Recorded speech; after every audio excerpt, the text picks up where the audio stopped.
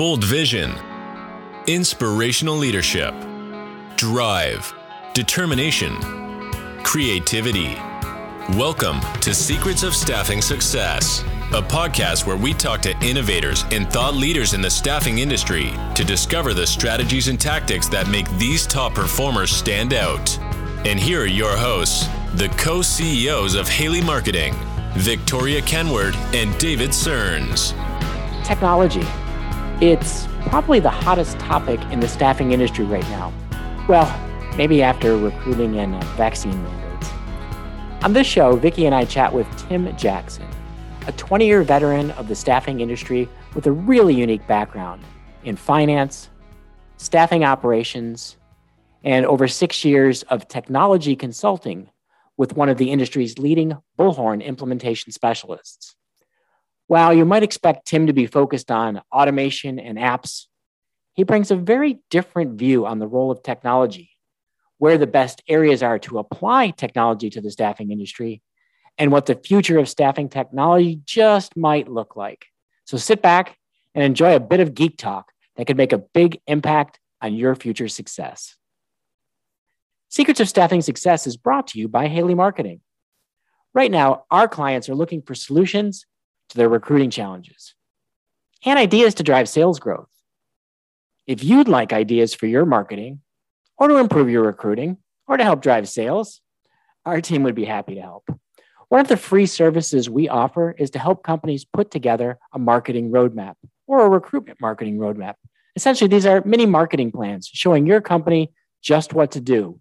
We can help you with areas like digital marketing, branded content, automation, optimizing Sense and Herefish, and implementing automation platforms like HubSpot and ActiveCampaign, programmatic job advertising, and other recruitment marketing strategies, and much, much more. If you'd like to have our team prepare a roadmap for your company, you can contact us at 1-888-696-2900 or visit us online at haleymarketing.com. I think today's going to be a lot of fun, Vicki. This is, in terms of guests on the show, probably the person who knows us the longest of anyone we've ever talked to. That's probably true. And I don't know if you're going to tell the full tale, but this goes back to you because of this gentleman spending some really long nights. Not with Tim directly, though. Just because of Tim. So let's make that clear. If that wasn't enough, we're really happy to introduce Tim Jackson, who's a principal and senior consultant with PPT Partners Group and also a senior consultant with Newberry Partners. Tim, welcome to Secrets of Staffing Success. Thank you, David. Thank you, Vicki. It's great to be here. And you're right. I have known you guys a long time. So, it's great to see you guys, your progress over the years. And I know we got many years of collaboration in front of us. Absolutely. So, Tim, for everybody's background, this is going to be a technology show, but tell everyone a little bit about your background and what you're doing in the staffing industry today. Thanks, David. Yeah, so my background is I was actually a finance technology guy for 20 years at a predecessor of the Bank of America. And I ended up doing a .com with some of my coworkers, which got me deep down the technology path. Of course, it was in the pets.com era, and we burned up all our money and I had to go get a real job. So I ended up being a technology and financial executive for a hot dog company, which makes perfect sense, I'm sure. That did not end well because of a technology conversation that I could have. Probably won't, though. I was more worried about the transition from pets.com to hot dogs. I just can't get that out of my mind. It was not pets.com, but it was. It was actually e-learning company. So technologists will appreciate this. We did some early work with video, and I was so proud of my work product and all my team. We brought it home and showed my wife on my computer at home, and she says, "Well, why don't the words match the lips?" I said, "Oh, don't worry about that." So, of course, we struggled with all sorts of technical issues over the years. So, but I ended up leaving the hot dog company, started doing consulting, and that's how I got into staffing. And I ended up doing completing a PeopleSoft implementation for the Advanced Group in Chicago, which is where I met you guys. That's right. And that springboarded my exposure to staffing. And quick aside, and again, I love telling stories. So years ago, I was at an ASA event, and I was actually at the ASA event when they did their 50th anniversary story, and they put some names up on the board, 50-year Hall of Fame people, and they put the name Sam Workman up there. Well, my father used to work for Sam Workman. Wow. And it, the fact that my father was a controller, a finance guy. I remember going in the basement, seeing him with these time cards and these adding machines. It's just old school stuff. This is late 50s, early 60s. And here I am now, as an adult, sort of adult, functioning I'm pay bill, pay bill expert in staffing in year 2005. And he was doing that same crap back in 1960. I'm like, man, what do they say? I hope my dad would be proud, but I'm not sure. Apple doesn't fall far from the tree. Is that what That's they say, exactly. Right? Thank you. Exactly. Yeah. So that was my evolution of the business. Joined the Advanced Group, worked there for a while, ran their healthcare operation as an operator of the staffing business. We sold it. Eventually, the buyers got into trouble in 2009. The deal went bust. Eventually taken over by Cross Country. I exited there, went back to consulting for a while through Newberry, my friend John Weston, and ended up going back to work for the Advanced Group and led their technology group until 2019. So, and then I went back to consulting. I ended that assignment with Advanced, pick up the phone and said, "Hey, John, I'm back in the game." And, I went to work and did a Workday implementation and a Bullhorn implementation. It was pretty cool. So that's where I find myself today. I work for Newberry on engagements, and I do some of my own on my own dime. So you've seen a lot change from the technology perspective over the last 20 years. What do you see are the biggest and most important changes? Wow, that's a great question. And I think the real key there is that the role of the technology, it's I'll call it the encroachment on our role in the staffing industry. As ultimately we are intermediaries and brokers, and now our roles are getting narrowed. And just like our friends in the real estate industry, where, there used to be a model for how the real estate agent worked. There used to be a model how the staffing person worked. It's changing. The technology is taking certain functions away from us, performing certain things more elegantly. And that trend is going to continue. And our role as brokers and intermediaries, I think, is a long-term role and doesn't really change other than in its form and the frequency of how we execute it. So I think it's, as the candidate experience, we've automated so many pieces of that. We've automated so many pieces of our back office operations. And of course, the client experience has changed quite a bit as well. So, it's all about the change of technology and its emergence as drivers of efficiency. But what hasn't changed is the notion that as an investor, and this comes from my finance background, is that it's all about maximizing that EBIT, lowering that, that SG&A as a percentage of my revenue, being able to create operating leverage. And that's the technology. The advantages of really good technology is that you actually create operating leverage, and you don't always have to have great, huge scale. That break-even point now for some of these technologies is lower than it used to be. So we could have a $100 million staffing firm that's using technology that used to be only the $1 billion guys got to use. And that step function, you guys know very well, because you guys, I know, have brought technology to the mid-sized, smaller operators that before they never could get access to. And because those requirements, you've cobbled together solutions that are effective, and years ago were not accessible to these other firms. And so that trend is just, it's inevitable. It's pulling us forward, and that's going to continue. That was a long answer. I'm sorry. That was a good answer. And what you mentioned, that's really the mission of our business. That's why we're here, is to level that playing field. So bringing that technology down to a small or medium-sized business that couldn't otherwise afford it, we're always looking for that kind of opportunity, because there's so much opportunity for them to compete against those larger guys if they can get that same technology. But without it, they're at a huge loss. Absolutely. And it's, it's the B2B side, the B2C side, as well as, I use the term order management these days to talk about how we run our staffing business. We could talk a lot of, especially with you guys, I could talk a lot about the B2C side and the kind of the advances in that space. And there are a lot of them there. But I'm also, frankly, most of my thinking, most of my kind of interest with people is to really talk about order management, talk about pay bill, talk about straight through processing, those components of our business that are, in my view, are ripe for automating. The advances in technology that we see today, low code platforms and RPA are just, they're right on the cusp. The things you can do now, with these tools were never available before. A quick short story, everybody I think in the audience will understand this one, is that you remember years ago when we saw, we were all using Excel and someone did a pivot table for us and we were like, holy crap, that is it's amazing. Amazing. How do I do that? So you would kind of learn from that person, and then you would be the star in the office because you knew how to do pivot tables. And, us technology guys would thump our chest and like, I did it. And now everybody does pivot tables. What the hell? It's just the same thing is going to happen with RPA. RPA is right on the cusp.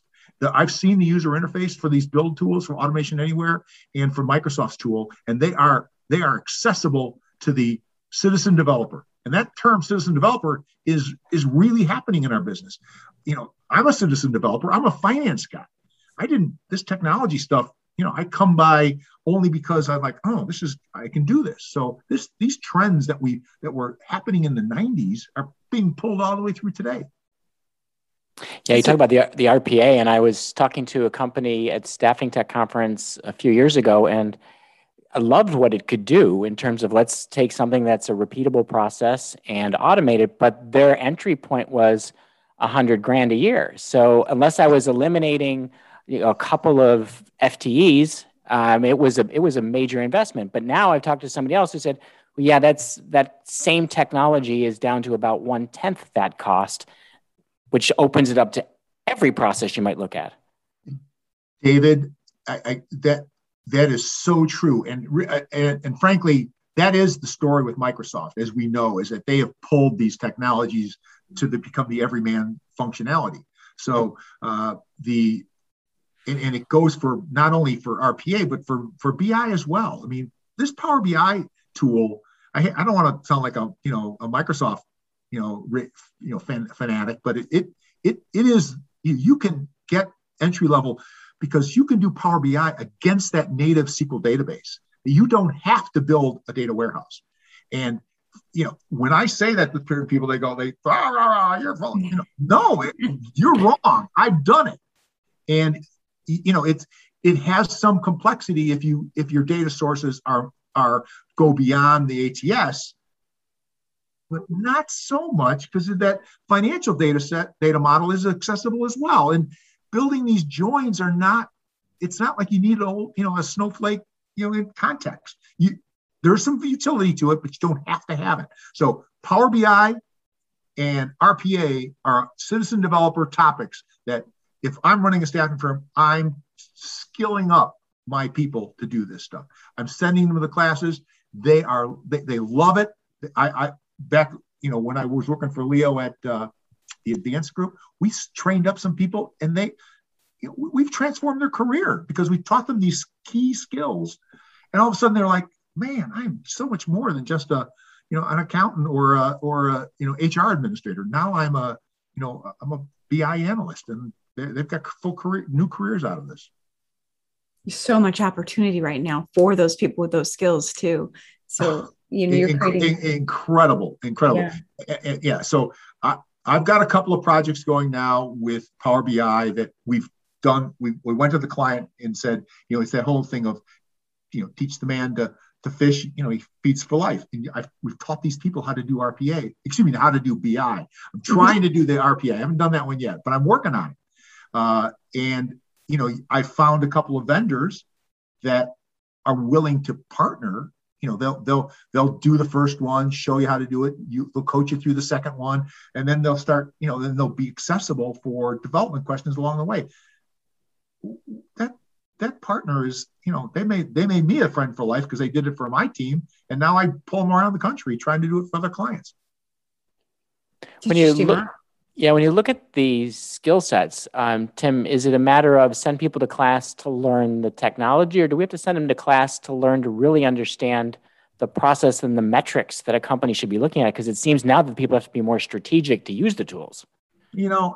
David, that's a great question. I think it starts with the technology tools yourself, because especially in staffing, frankly, staffing is not that complicated. We can make it complicated, but it's not really that. So the key metrics, I can do the math on a fill ratio. I can do time to fill. I can do year-over-year analysis. Those are the fundamentals, and so in comparing actuals to goals, it can help. And if, over time, those higher order skills are critical, but really giving somebody the core technical skills equipped with, here's a report that we do every month. It takes us 3 hours a month to do this. Here's a report we do every week. It takes us all morning on Monday to do this. Here's a report we do. I've got a client that they had a person, kind of doing something at like 11 o'clock at night or 5 in the morning so that their leadership could see the results the next morning.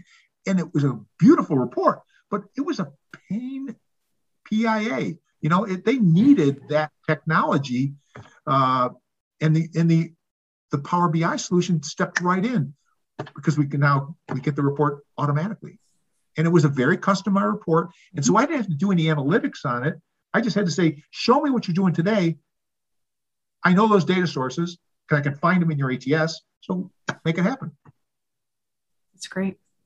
Vicki, it is so, as a technologist, that this stuff is just, I'm excited about it. I can, as long as they keep letting me play with stuff, I'm good to go. That's how I feel about it too. I'm like, I just love to get my hands in there and just do stuff. And then look what I did. Like, I created this. Exactly. That. So Vicki, have you done any low code work? Just a little bit. So, the Power Platform has a low code environment. Back, my work with the Advanced Group, and, you guys know Leo Sheridan, and they just, a great company. Yes. We had a chance to use a piece of technology called Mendix, MENDIX. It was one of the original low-code platforms. Bought by Siemens. They took it. It was a startup. Right. Came out of the Netherlands. And we took a guy, one of our PeopleSoft business analysts who had no technical skills. We sent him to classes, taught him up. He's killing it. And now they've converted other internal people by just teaching them the skills because they were good thinkers. And so now you've built this team of developers doing low code work, and they have an authentic application that they're working on. I'm so excited about that platform. I haven't yet kind of bumped into that because we know in staffing, most of our work is done inside our ATS or our workflow tool like Sense, or Herefish. Those, Workin is obviously out there now. So I think there's going to be opportunities to use those platforms in ways that we haven't even thought of yet. That's the exciting part, right? In the ways that we haven't thought of yet. And what are those going to be? But time will tell. Yeah, absolutely. Tim, you brought up a whole bunch of other vendors and think about ATS, and we're seeing everywhere, technology is the hot topic in the industry, maybe right after recruiting right now. So you get to deal with a lot of different companies and see how staffing leaders approach technology. What would you say that executives in the industry get right, and what do they get wrong when they think about digitizing their companies? All right, the top of my list, of course, is shiny object syndrome. So, we go to a show, we see a demonstration, it's so attractive. We then bring it back to our teams. and they drink the Kool-Aid, and all of a sudden now you find yourself down a path with a piece of product that's not totally ready for prime time.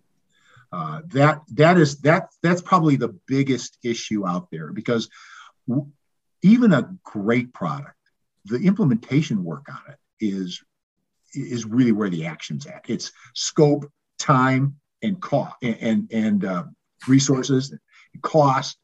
I so many projects that I've been involved with just don't make their marks because we didn't know enough going in. We know that we don't like to do discovery because it costs money. And sometimes you're like, let's just get on with it. We know that we're going to use this tool. Let's get into it. And let's try to make it happen. So, some of this stuff is you feel like you're building the plane as you land it or take it off. So it can be a bit of a challenge, but when I think of technology mistakes and technology successes, it's the more you know, the better you are. Great alignment on understanding the ambiguity of a project in just how many assumptions we've had to make about that timeline, about the costs, and about the scope, and really what's going to happen with the project. The more alignment, I, as a veteran in this business, and I'm talking to technology people, they know the story. I have not, I've been fired from jobs for missing this stuff. And so I know what that feels like. I know what it means to blow a project up. I learn from all those experiences. Sometimes I get a second chance. Sometimes I don't. And so, I have to tell you, I have enough humility to know that, I'm really good at some of this stuff. And so helping someone see it, if I get the right team and time and get everybody aligned, we're going to have a good outcome. So that's kind of, that would be my commentary. The other piece I would say is be very mindful of this financial thing. The SG&A expense, how we structure the investment, how we think about the investment. It's not only incremental revenue, but it's also, opportunity costs. And sometimes I did a giant PeopleSoft project for a couple of the larger firms. They were doing mergers, and they ended up building this whole component that they could never deploy because the stranded cost out in the branches was you couldn't take the branch down to one person. So you had this cost. I took away all the functions, and they still have the people there. And they're like, well, we can't do it. We need the branch. We need 2 people. So we didn't get the savings. And, people lose their jobs over that because sometimes these things are at scale, and there's a lot of pressure on these leaders. So you have to be careful when you build that ROI model that those opportunities are real. Yeah, that's a costly mistake because it reminds me of David and I were in the Welt factory looking at BMW cars being made. And in the factory, they use these robots. And then they have coworkers who are actually human beings, or they consider them coworkers.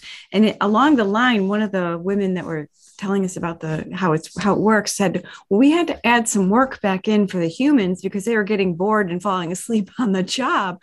It's like, isn't that similar? You really Vicki, you are 100% right. This is we are still in a people business, and our customers, both the talent and the client, they come to us because we are helping them on this decision. And when people say, "Oh, the staffing business is going to be, Upwork's going to wipe you out," and Fiverr's, I'm like, that's not true.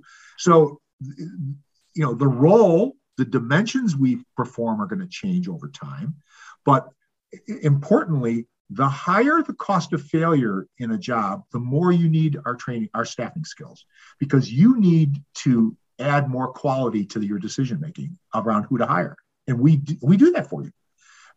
So that relationship of quality of cost of failure, if you would, and the role of staffing is real. So you don't see Korn Ferry and Hendrick and Struggle. They're putting up rocket ship numbers because you got to get those hires right, and you need a collaboration. And it works for Amazon too. It's just different. It's just a matter of degree. that warehouse worker, that Lyft driver, that order picker, they need someone to talk to. Over time, I'm happy to use the Workin app to swipe right and swipe left to take my shift, but I had to get there. And to get there, I needed a human to kind of help me a little bit. So, maybe over time it'll change again, and it will, but it's got a long way to go. I agree 100%. So I have another question for you. Like, the pandemic kind of escalated all of this and made things happen faster. What did you see in technology adoption, and how was that impacted by this pandemic? We were real fortunate in like for Advance, they were a laptop centric company. So they were able to literally, and if you were on the cloud and your laptops are ready to go, and you could walk out, you could spin up the remote experience. So that being able to execute on the remote experience to me is obviously the company infrastructure question of the day. I think the lack of collaboration, in Vicki and David, I know you guys, not only you come from a staffing background as well, but besides being experts at the marketing technology side of it. But the board meeting, the daily stand up that says, here's our whiteboard. I got a whiteboard behind me. The whiteboard that says, here are the orders. Here's the talent rolling off. What are we doing with everybody? What is this person doing with this order? What's this person doing with this person that's rolling off that assignment? That dynamic is hard to capture when you're doing it remote.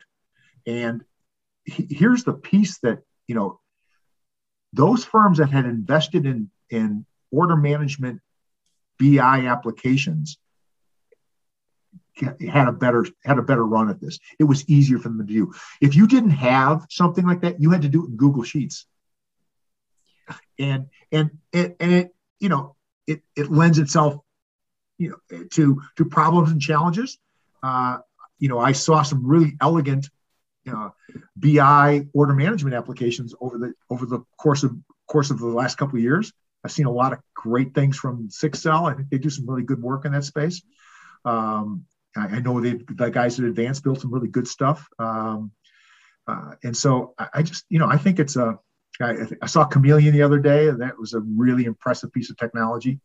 They were Power BI platforms. So is Sixcel. So to me, these are, that order management piece of our business. Like, I wake up today as an owner, and if I set aside my strategic conversation and say, I'm going to talk about reality today. Reality is, what are my open orders? What talent do I have that's going to roll off? Where am I filling? What does my pipeline look like? What does my funnel look like for all my open orders? Am I properly prioritizing those open orders? Are my recruiters surfacing the talent so that others can see that talent? So that, there's a discipline to recruiting that is, I think, if firms have not been good about talking about it and teaching to it, I think they've done their team a disservice. They are limiting their growth potential. We as staffing leaders need to know that it's okay for us to be prescriptive in telling people how to do their work. Not every step along the way, but there should be some principles. One of my best stories is, I think I can say it. The guys at Mitchell Martin would tell me, hey, you know what? Our recruiters don't start their search until they've looked inside our database.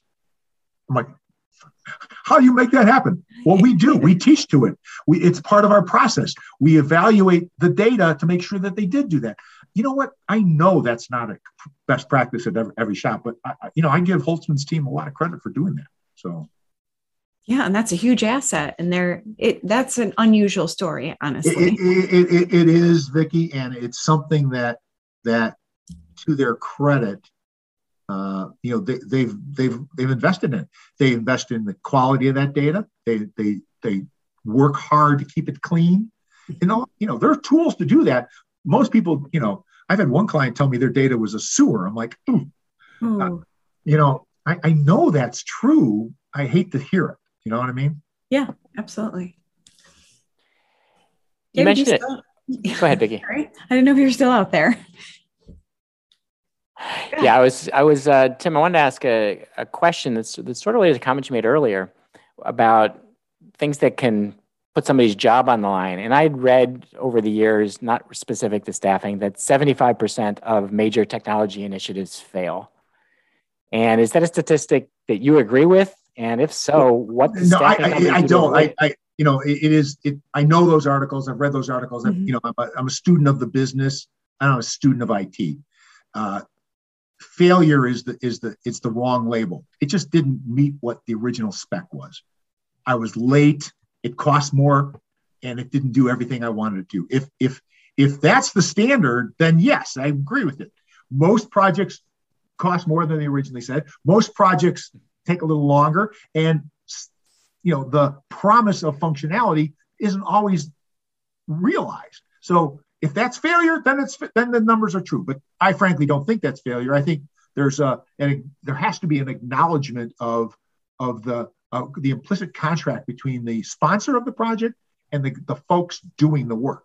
So that if that's not there, if that alignment's not there, then you get that kind of statistic. So I'm sure that my technology brothers or sisters would agree with that. So how do you create that alignment? How do you ensure that the sponsors get the result they want? It starts at the inception of these projects and education. The utility of having a few gray hairs and being able to talk about these things from experience, I think is essential. Every staffing owner, executive who's done this work, they all have disappointments in the technology space. Every one of them. I've never met one who didn't. And that should tell you something. It's endemic. So let's agree that when I tell you the system's going to do this and that, your response is, well, when is it going to do it? And I'll say, well, I think it could be here. And I need it done by year end. Well, I didn't say year end. I think, if you want me to do it by year end, for me to win the job, I'm going to say, okay, but, let's talk about risk adjusting these assumptions and what's good enough. And frankly, too often deadlines are imposed on people, budgets are imposed on projects, and the technology executors, guys like me, we're loath to go too far down the path saying, well, you're not going to get that for this, because then they're going to find some other guy who comes in the door and says, well, I can do it for that. And they're full of crap. So, I try to create some ambiguity around expectations to say, this is hard business. This is not a layup. This is not foregone yet. We got a lot of work in front of us to make this happen. And there's some things that we might end up having to leave behind. That famous, phase 2. People hate to hear that, but that's reality. Mm-hmm. I'm sure, Vicki, you've never had that problem with David and the business. Never ever happens, Tim. Exactly, we are so good at setting them. Never once had an unrealistic expectation. Never. Or been victim of shiny object syndrome. Never that. I have no idea how you guys have coexisted as business partners, nevertheless, as a married partners. We don't know anything different. All right, fair enough. But actually, what you don't know is my parents were entrepreneurs and they worked together, and David's parents were entrepreneurs and they worked together. So we literally do not know anything different. This is normal to us. Good for you. And I think your son's in the business, isn't he? Daughter's in the business. Okay. Daughter's in the business. Good for you guys. Hey, don't ignore our son. He's working for us now too. And our youngest is now doing some work for us too. Yeah.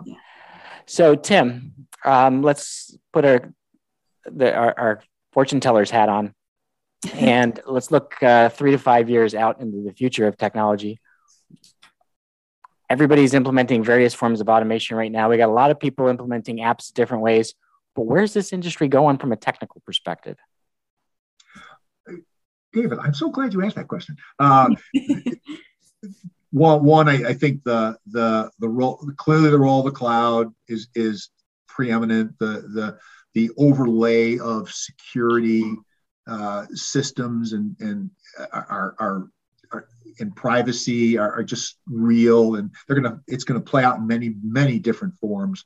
But the frankly, the AI machine learning piece is huge, and I have this concept that when we talk about a job, and we did a placement last night, okay, that's a one-to-many relationship, one candidate, one person to a many relationship. That many relationship being all the coworkers, the site they're working on, the tools they're given, the training they're given, the boss, the industry. So the success factor is we often say, well, it's the candidate, that's the determiner. It really is an understanding of the candidate. And we have a lot of data around people now. Well, we don't have a lot of data around jobs and jobs, what it means to be successful in those jobs. So I think there's going to be, and there already are, emerging research around the best successful candidates for this company and this role in this site at this moment in time, working for this boss. There are so many data elements that today we abstract into a job rec, and we think that works to select the right person. And frankly, it doesn't. What really happens, as we know, especially in the professional services space, is that, David, you call up me as a recruiter and say, hey, Tim, give me another one like Joe or Sally you put in the job a year ago. I need another one of those. And in that messaging, you've conveyed to me a lot of complexity. And I have to use my judgment to do that. So we're going to be able to take that complexity over time and start turning it into data. And the more data we get, the better the models are going to get. And we know there's a lot of research, and I thank the guys at Talent Tech Labs for bringing in a lot of this visibility to us, is that there's a research that says, I take especially for a large employer where they have enough scale, enough data to really do some effective work, is you look at the 400 or 500 people that do this job in the company, and you pick out the top performers. And then you run the data and you look at those attributes and look at those jobs and say, well, what are the causals? What are the correlations? How should we think about that? It's really hard for a company to do that today, but it's going to get easier because the tools are going to be accessible. The folks at Oracle and Ulti and Workday, they're working on these ideas, and they're going to come up with data models that allow us to say, here's a job. And we are going to take that data and we're going to loop them into our database of our client candidates, and we're going to do better matching. So that, to me, is really what you're going to see here. We're going to keep working hard on optimizing order management, optimizing pay bill. Straight through processing is going to be continue to be important to us. But this AI matching thing is serious stuff. We're going to get better at it, and I'm really excited about that. What do you feel like is the time frame for that? We'll actually start to see that either in the ATS or as something that can be added on to the ATS. Well, I've seen, again, through Talent Tech Lab, I've seen a number of kind of innovative solutions, but I haven't seen them really deliver, stand up and work, because frankly, the folks who are doing this are the bigger firms, and we don't get to see that. We don't know how good it is yet, because it's not made its way at scale down to us yet as a technology that we could deploy for the kind of firms that at least I work with. Yeah, same. So I'm always interested in getting a glimpse of what's going on at the bigger firms where they've got money and scale that just. So that's not a very effective answer to your question. I think it's years. I think it's going to be incremental. It's not a cliff function at all. It's going to be, we're going to grow incrementally. The tools are going to get better. The tool guys are going to bring more and more technologies to us. We're going to be able to apply them to our data. Our data, then we're going to have an appetite for more data, and we're going to have to gather more data, and then we're going to get better tools. It's a symbiotic process of just keeping the innovation pressure on, better matching, and then we start looking at why things failed, and that's how, when you think about manufacturing's progress over the years, it's all come from continual pressure on straight through processing. I use the because I was in the hot dog business, and this is my hot dog, how does it relate to staffing business, is the hot dog business is a supply chain business. It's very, you can trace it all the way through from the feedlot all the way through to the package that's sitting in the grocery store. And there's processes and control points. And the HR business is going to follow the same thing. Whatever we did in the direct material supply chain, there's a corollary to what we're going to do in the HR supply chain. And that HR supply chain is still very primitive. It's just forming. But there's some serious thinkers in this space and serious engineering and tons of money pouring into it. So, it's going to take time. It's going to be incremental. Will it look differently 3 years from now? I don't think so. Will it be 5 years from now? I bet you. Will it be substantially different 10 years from now? I think so. But what will be the constant is there's still going to be people like us who stand in the business and are facilitating conversations, playing the role of kind of explainer. And whether I'm explaining to a candidate how this works or I'm explaining to a hiring manager, it's what we do for a living. We take the complexity, we make it simple. That's a huge skill. So my concern with all of that has little to do with the process and what's coming in the AI. It has more to do with the data and being able to get enough data that you can train those models and have data that's not somehow skewed or biased so that we don't create other issues. Any thoughts on that? No, I have a lot of thoughts on it, but just the threat of bad things happening because of these technologies does not stop me from pursuing them.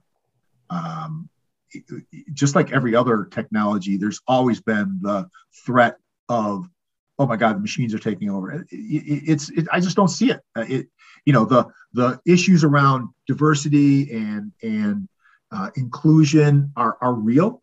I'm a believer in that, of course, and we just have to keep it visible in front of people. I love the fact that there's a story that Microsoft had done some work around their people's classification schemas, and they spent a lot of money on it. All of a sudden they found like, oh man, this data is bad. It's poison. And so they just abandoned it. And so we need to hold ourselves accountable that we can't deploy this stuff without, back testing it and understanding its consequences on decision making. There's a corollary in technology to the orchestra director who does blind auditions where the person goes behind a screen. I don't know if it's a man or a woman. And I evaluate them on their skill. And it's going to take some work, but we're going to get there on these technologies, on these jobs, not just technology jobs, but any job, whether you're a Lyft driver, a picker, or a cost accountant or a C++ programmer. I mean, we're going to get closer and closer, and these technologies, I think, are going to help us. It's not going to be me, because every time I show up, I bring all my biases. So true. It's going to be the technology. It's just, I'm bullish on that. That's great. That's really great. David, Tim and I could probably talk all day. So do you want to wrap up, or do you have another couple questions? Yeah, I've got one final question to ask. Well, I got a lot of them, but we'll keep it to one. I know, I do too. But Tim, I think you've mentioned a lot of really big, exciting possibilities for the future of technology, but you also talked about it needing a lot of data input, a lot of analysis, and it's the big guys in HR who are sort of on the leading edge right now. Can the little guy compete? Can the little guy be a part of this, or is this a game that 5 to 10 years from now is only going to be won by the big companies? Great question, and I think the answer is there is always going to be a role for the small mid-sized firm, because I think the technology vendors are going to be able to package these insights and turn them into products. When I look at what Sense is doing, I was just on the phone with them this morning. When I hear their talk about their matching engine inside their technology, I think, or staffing engine in the spirit of the conversations that you and I've had, those are technologies and price points that are accessible to smaller firms. I have no concern. I mean, yes, will Adecco and Randstad have a head start and Manpower have a head start? Yes. But they have their own issues that we as smaller operators don't have. And, staffing is a relationship business, especially on the client side. There's going to be a role for me as a smaller operator to really understand my client's requirements at a level that is difficult for the big guys to keep competing in, because frankly, it's hard for them to really hire really good people at scale. We're better, it just is. I mean, the more layers you put in, the harder it is to execute at the bottom. We know that's true. And so, the fastest, I learned this from my friends at Advance, the fastest growth in a staffing company happens when you have 2 or 3 people collaborating together in a market, and where they have that symbiotic conversation about requirements and supply, and you all of a sudden grow double, triple, and then you add a couple more people and you keep growing. Then all of a sudden you have to add a supervisor. Oh my God! Now you've tilted the dynamics a bit, and so the bigger you get, the harder it is to execute. And so there's a yin and yang to this stuff. So that's there's a very technical term for you. No, I love that. And it's really funny, Tim, because we had another podcast recording earlier today, and it was not at all about technology, but they said almost the exact same thing. It's the symbiotic relationship, but they said the yin and the yang exactly between the recruiter and the salesperson that dictates how fast a new branch or a new service line succeeds. And what I love about your saying is, the big companies, they have the resources of the 800-pound gorilla, but you can use the Titanic versus the speedboat analogy. They're also turning the Titanic. Absolutely, David. It is. I use the term order management because that's, to me, is where the friction is at. It's what are my open orders? What's my priority there? I can't tell you how many firms have crappy order prioritization metrics. They're terrible, and they get worse the bigger the firm because it's harder to do. Mm-hmm. But if the 3 of us were running a staffing firm, better be damn sure we know what the high priorities are, because we get up in the morning, we look at each other in the eye and say, what do we got to work on today? What's going to happen today? And we clear the brush away. So that clarity of order management is absolute when you have a handful of people. It gets softer as we get bigger, and it takes a little more effort. So yeah, to me, it's finding that perfect spot. And I think it largely depended on a lot of the different niches that we see emerge.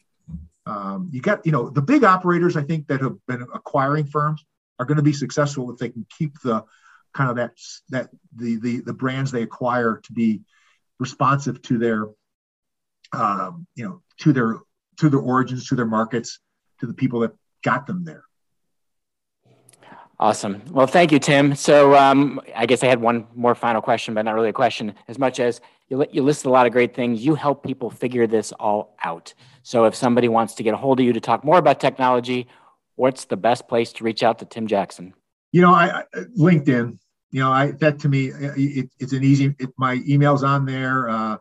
And whether, depending on the scope of the work, it can be personal or, I call my friends at Newberry, and they can, they are the premier bullhorn implementer. So, if when you think about the technology space, my effectiveness is a small piece in the greater, puzzle. So, if it takes a lot of pieces. Fantastic. Well, thank you so much. I really appreciate the insights. Lots of great food for thought today. And thank you so much for being a guest on the show. Thank you, and happy Thanksgiving to everybody. You too, Tim. Thanks. You guys. Well, that was a fun chat about technology, but I got to tell you, I'm a little disappointed. We did not at all get into your late night adventures and all the back and forth that you did with who is now our CTO, Rick, in order to build Haley Mail, our email marketing product that Tim and Lana from Advance were really responsible for us creating. So I'm a little disappointed, but that said, I love the conversation, not just because technology is fun, but Tim brought a really different perspective to technology. It wasn't just apps and automation like we've heard in the past. It was broader than that. So what struck you? Well, first of all, if you want to tell that story, you can always tell that story. But that story is kind of an example of your, what did he call it? Shiny object syndrome. Never. But okay, we don't have to go there. So for Tim, like just talking with Tim about technology is really one of my favorite things to do. And I wish I had more time to do it. Like I just really enjoy those kind of nerdy conversations. And I loved what he was heading with the AI machine learning, because that right now is where a lot of my time is spent, is reading about AI and machine learning and where it's headed and what's available, and playing around with different AI and machine learning products and services that are readily available right now. And it's interesting to hear his take on where it's going to hit in the staffing industry and how it's going to change things. And I think he's right on the timeline, 3 to 5 years. I also really liked it, and I could sum this whole thing up a couple hours here, but I really liked what he talked about in the DEI space and really using AI to take away our personal, I lost the word. Our biases. Biases. Thank you. Gosh, I don't know why I lost that word. In when we're hiring and we see somebody walk in and we have bias. We need to acknowledge the fact that we all have some kind of bias. And if you could do it like a blind orchestra audition, and we could do that with AI, how much farther we'd be along and more diverse we could become. Yeah, I like the idea of being able to turn the complexity of hiring into data. And, he's exactly right. A big company or even a staffing company, you're filling the same roles over and over and over again. You're creating all of this information, all this data about what makes a successful hire, although we don't often close the loop in staffing to see how the person did it in terms of performance at the client site. But we have that access to that data, and we can use that through machine learning to start making better decisions up front. So it's not evaluating a resume, subjective, not just asking the right interview questions, subjective, to it's being able to have some way to analyze the human's past performance to figure out, do they have the proven track record to match the specifications of the job. It'd be interesting to see if in 3 to 5 years from now that machines can do that. Well, to Tim's point, it's not just the person you placed or the candidate. It is the other side. It is, what is success in this company, in this role, with this boss, at this place, at this time, and putting all those different variables into place. How do you know this particular person is going to be successful in that environment? And what does it take for someone to be successful in that environment? And marrying all that, a human isn't capable of making those decisions. We make gut reactions when it comes to that many variables. We don't have any other way to do it. So we have to take our experience. But AI, we can teach it to take all of our experiences, and it can learn so much faster than a human. It can apply all of that. Yeah, well, that's why the overall success in corporate America for hiring runs about 50%. Exactly. So we can improve that. So another thing that I like that Tim said, that the role of technology isn't to disintermediate the staffing company, and isn't to disintermediate the relationship. It's to, the words he used were, optimize human performance. So the relationships matter, the skill of the recruiter, the skill of the salesperson matter, but how are you optimizing the performance? And right now, I think there's a lot that's focused on using automation to standardize the candidate and client experience so that we don't leave people in the dark. We don't create black holes, which is great. But if everybody starts doing the same process to optimize the experience, all of a sudden everybody's delivering the same experience. That's not focusing on optimizing the performance of your humans. So I think it's a really different way of looking at technology, and I liked his thought process. I think also to that end, a lot of times we look at that automation as a way to take this C&D task off of the plate of somebody that's doing that work, but we're not looking at, is this the work that should be done, and what can we do to improve that process instead of just replacing the process. And that's what I see a lot of happening around us. And that's great for RPO, and that's great for, where we're headed. But I think we need to take it a step or 2 or 3 or 4 steps beyond that. And I think Tim was talking about that a bit too. So yeah, he also jumped into the cost side, and this is another big one for me. I understand that he would get this, you would get this, but the total cost of implementation is not the cost of the technology. It's not the cost of executing technology. We just had one recently. A client got upset, like doing that API integration would not take that much time. Well, you're right. Connecting the dots on the API doesn't take that much time, but testing it, speccing it out, training people who have to use it, going back and forth with vendors to get information. When you look at the total cost of the project and you really define an accurate scope, you have to consider that in developing the budget. And the other one that he mentioned that I never even personally thought of is when you start to do things that eliminate the need for people, at some point, you still need people. Like I said, in a branch, we can't go down to a one-person branch. So no matter how good the automation was, there's costs we can't get rid of. And that wasn't effectively factored into a project he was mentioning. Yep. I think that goes along with your 75% of technology projects fail, and reevaluating the word fail, because sometimes the scope has to change and maybe it didn't meet that original spec, but it's still not a failure.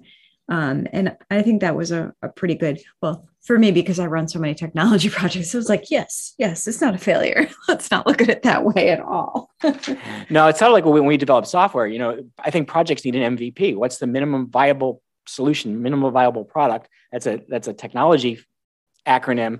When companies are building software, they think, what's the least product I can get out there that people will buy to start to give feedback? But I think that fits to a lot of projects you implement. What's the least viable solution that would make this effort worthwhile? And then once you get that in place, then build on it. Yep, absolutely. And then I guess my last one is probably the one I know you're going to want to go home and play with. I love the low-code RPA. We've been talking about it for a while now. So I assume that I'm now going to lose you down the black hole of wanting to go play with RPA systems because there's so much process that can be automated. Well, I've been playing on the side for a long time, actually. Like I always have my hands in some of that stuff. Unfortunately, I don't have time to make that a priority or the ability to make that a priority in my life, and life goes on. But becoming a citizen developer, I like that idea. I like that idea a lot. I miss my development days. I really do. Yeah, I think my skills are too far gone to do that. So I will look forward to you becoming a citizen developer. All right. Anything else from your end from today? Oh, tons more, but let's wrap this. Everybody has other things to do, I'm sure. All right. Well, everybody, thank you for listening to this episode of Secrets of Staffing Success. We hope you enjoyed the show and Tim's insights. If you've got feedback for us, please leave us a review, send us an email, tell us what we can do to make this show even better for you. And from all of us at Haley Marketing, thank you for listening to Secrets of Staffing Success.